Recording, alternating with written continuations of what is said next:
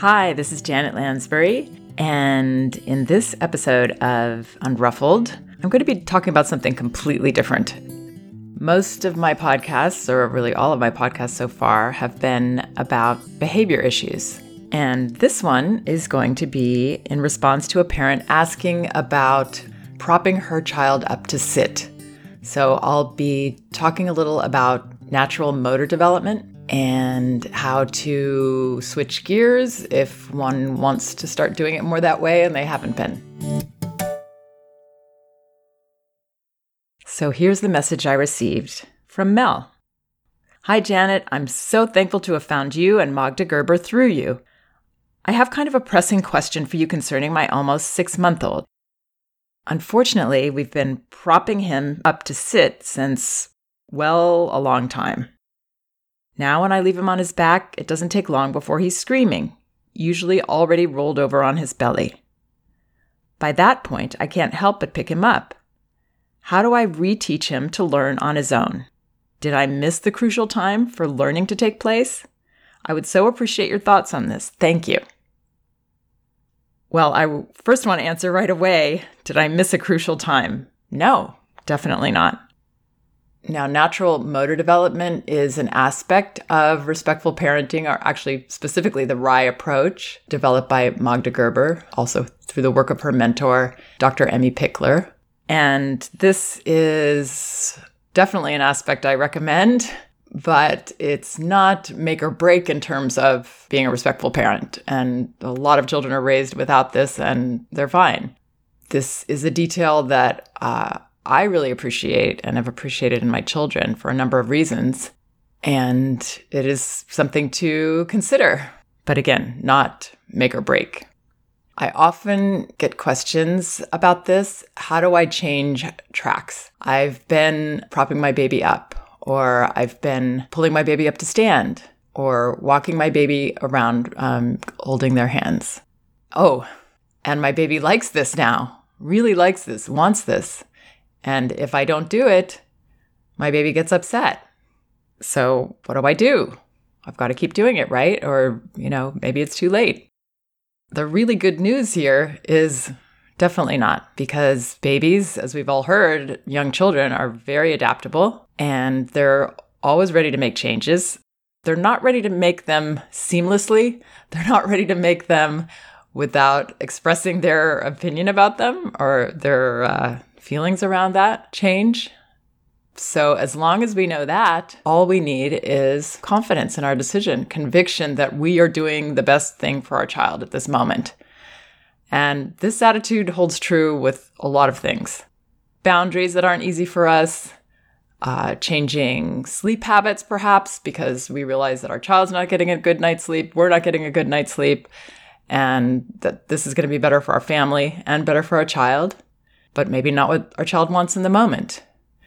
So it's really important to approach these transitions that we're trying to make with a lot of confidence, knowing that this is the great parenting stuff. This is the hard stuff. It's much easier to just keep our child happy and avoid them feeling unhappy about anything or complaining about anything. That's much, much easier than doing these harder things because we love our child so much that we want to be the best possible parent for them, even if it's harder for us and a little harder for them in the moment. We're seeing the big picture. That's our job as parents, always. Babies and toddlers and young children, they can't really do that. They don't have that frame of reference. They don't have that understanding. And we do, and that's why God invented parents, they think.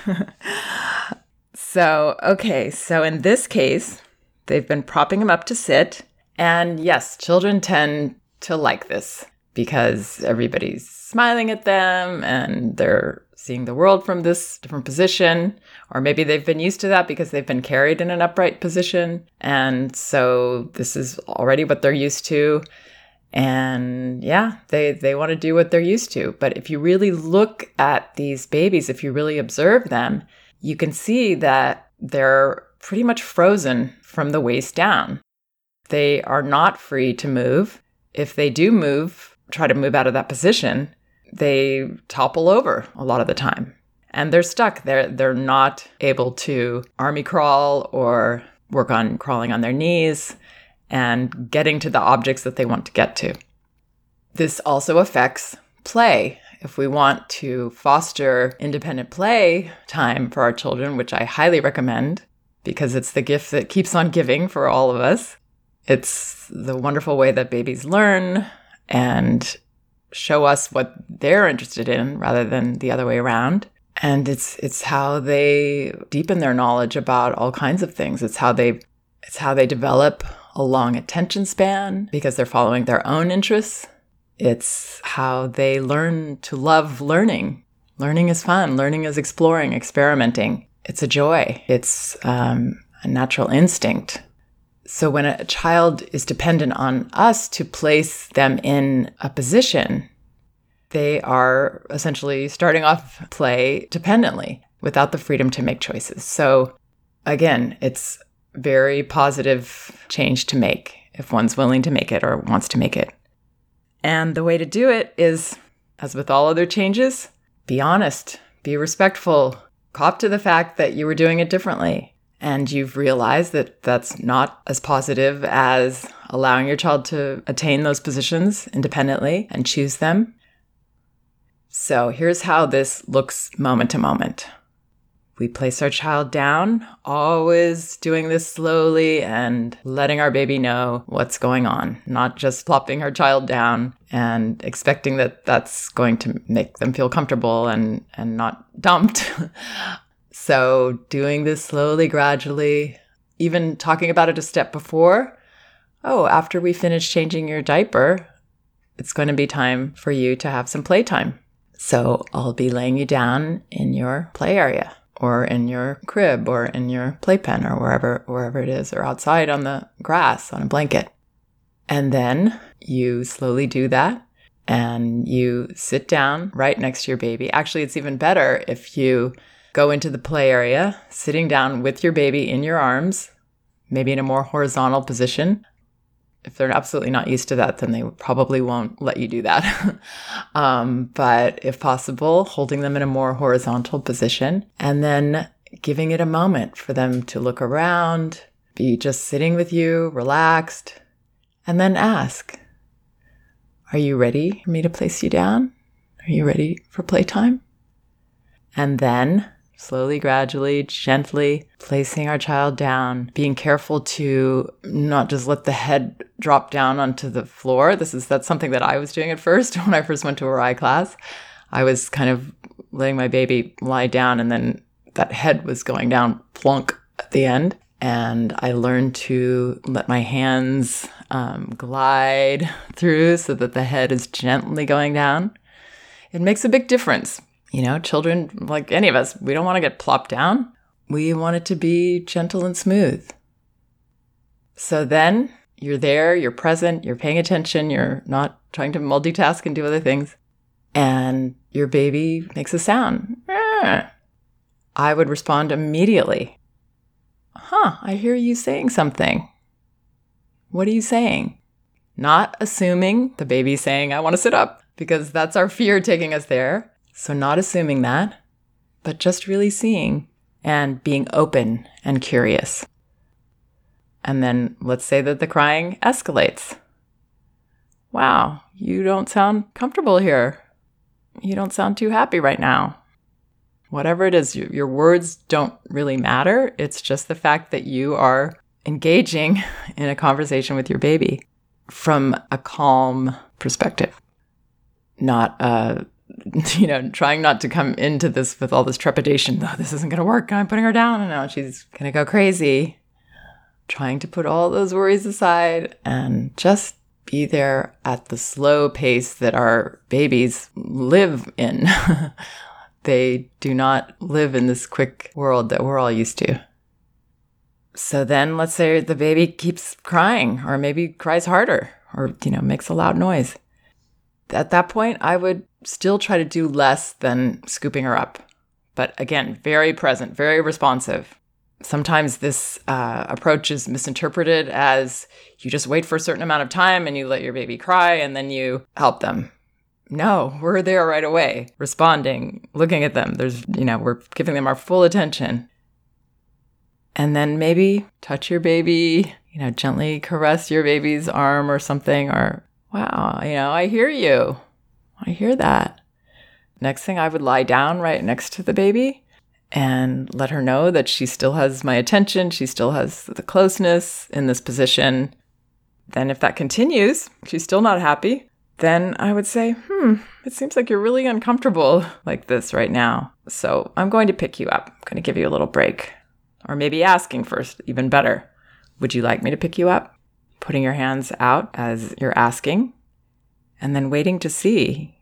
The baby will, maybe some babies kick their feet. They kick their legs when they want to say yes, yes, yes. But giving your baby the time for that communication, which lets your baby know that you really do see a person there and you want to communicate. You want to hear. You want to know what's going on. You want to be precise in your responses and not just make assumptions. You want a two-way conversation. So then you pick your baby up. At that point, unless it suddenly occurs to you that, wow, she's actually tired or hungry or something else, I would just stay sitting and hold her in your lap, having a little break together. Now, if you see something that obviously indicates to you that your child wants to sit up, like sometimes what happens if babies are pulled up to sit by holding their arms and pulling them up, they actually kind of will start to look like they're doing a little crunch. Now, that is not the way that babies actually sit up independently. When they sit up on the floor on their own, they do it from the side. So that's not actually a way that your baby will probably ever sit up or for a long time. Definitely not in natural motor development. But if a baby does that and you feel very certain that they're saying, hey, I want to sit up. What's going on with this? Usually I'm up. That's when I would say, looks like you're wanting to sit up. Yes, we had you in that position. We used to do that. And we've decided this way is better now. But yeah, you want to sit up. It looks like you really, really want to sit up right now. So no need to shy away from that. This is how you're going to connect with your child and let them know that I want to hear. I want to hear what you think about things. And this is a wonderful beginning for your relationship because all the way through, you're going to hope that your child continues to tell you what they think about things, even if it's what they know you don't want to hear. This is when it starts. So embrace this instead of being afraid of it, which I know most of us get afraid of these things. Try to embrace it instead as a wonderful moment, a wonderful time for you to give your child a message that I want to hear when you don't like things. I want to hear when you're mad at me. I want to hear everything that's going on. I'm not afraid. I just want to know you. I want to hear it all. And I'm still going to make these right decisions for you because that's my job. So similarly, if the baby is wanting to stand up, I would do the same thing. Yeah, I would say a similar thing. Wow, you really want me to pull you up like we used to. Yeah, we always did that, didn't we? That's really hard. You really want to do that. And we're saying that we've decided this isn't the right thing.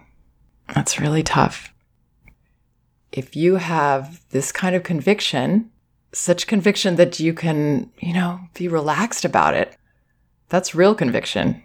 Conviction isn't this tense thing that we're holding it all together and, being all serious about it. Conviction is, it's tough to make these changes. We've asked you to do a lot here. Again, the words don't matter. Let them be your own. Let them be you communicating with your child, having this wonderful person-to-person relationship. So if you do this consistently and completely stop doing the propping or the pulling up, this will be a very short-lived transition. It might take an hour. It might take one day. Again, children adapt readily, but not if we're uncomfortable. Then it's impossible for them because what they're feeling is the gods are not certain about this. Whoa, this is really uncomfortable. They're not comfortable. I can't be comfortable with this. There's something wrong going on here. My parents are not sure of themselves. They're looking worried. So children are that aware. They really are. So we've got to be on our game in this.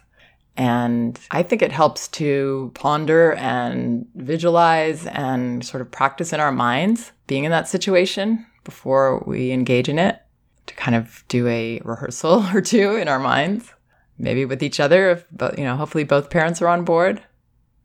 And then you'll get to enjoy the wonders of your child's way of figuring out how to sit, your child's unique process. All these wonderful in-between positions and postures that disappear. I always tell parents, take a picture. You're probably not going to see this position, the one, especially the one that I call the the male centerfold position, where the baby's lying on his or her side, and that in-between before sitting, actually. It's usually right before babies sit. And then one day, you'll get to see that moment where she sits. And it's not some huge surprise, but there is a little look of, well, here I am. These are moments to enjoy. And these are accomplishments that build confidence in your baby, both from your end and from their end. They build confidence when they are trusted to develop this way. So there are a lot of benefits, and yeah, it's just a little tricky in the transition, but certainly doable.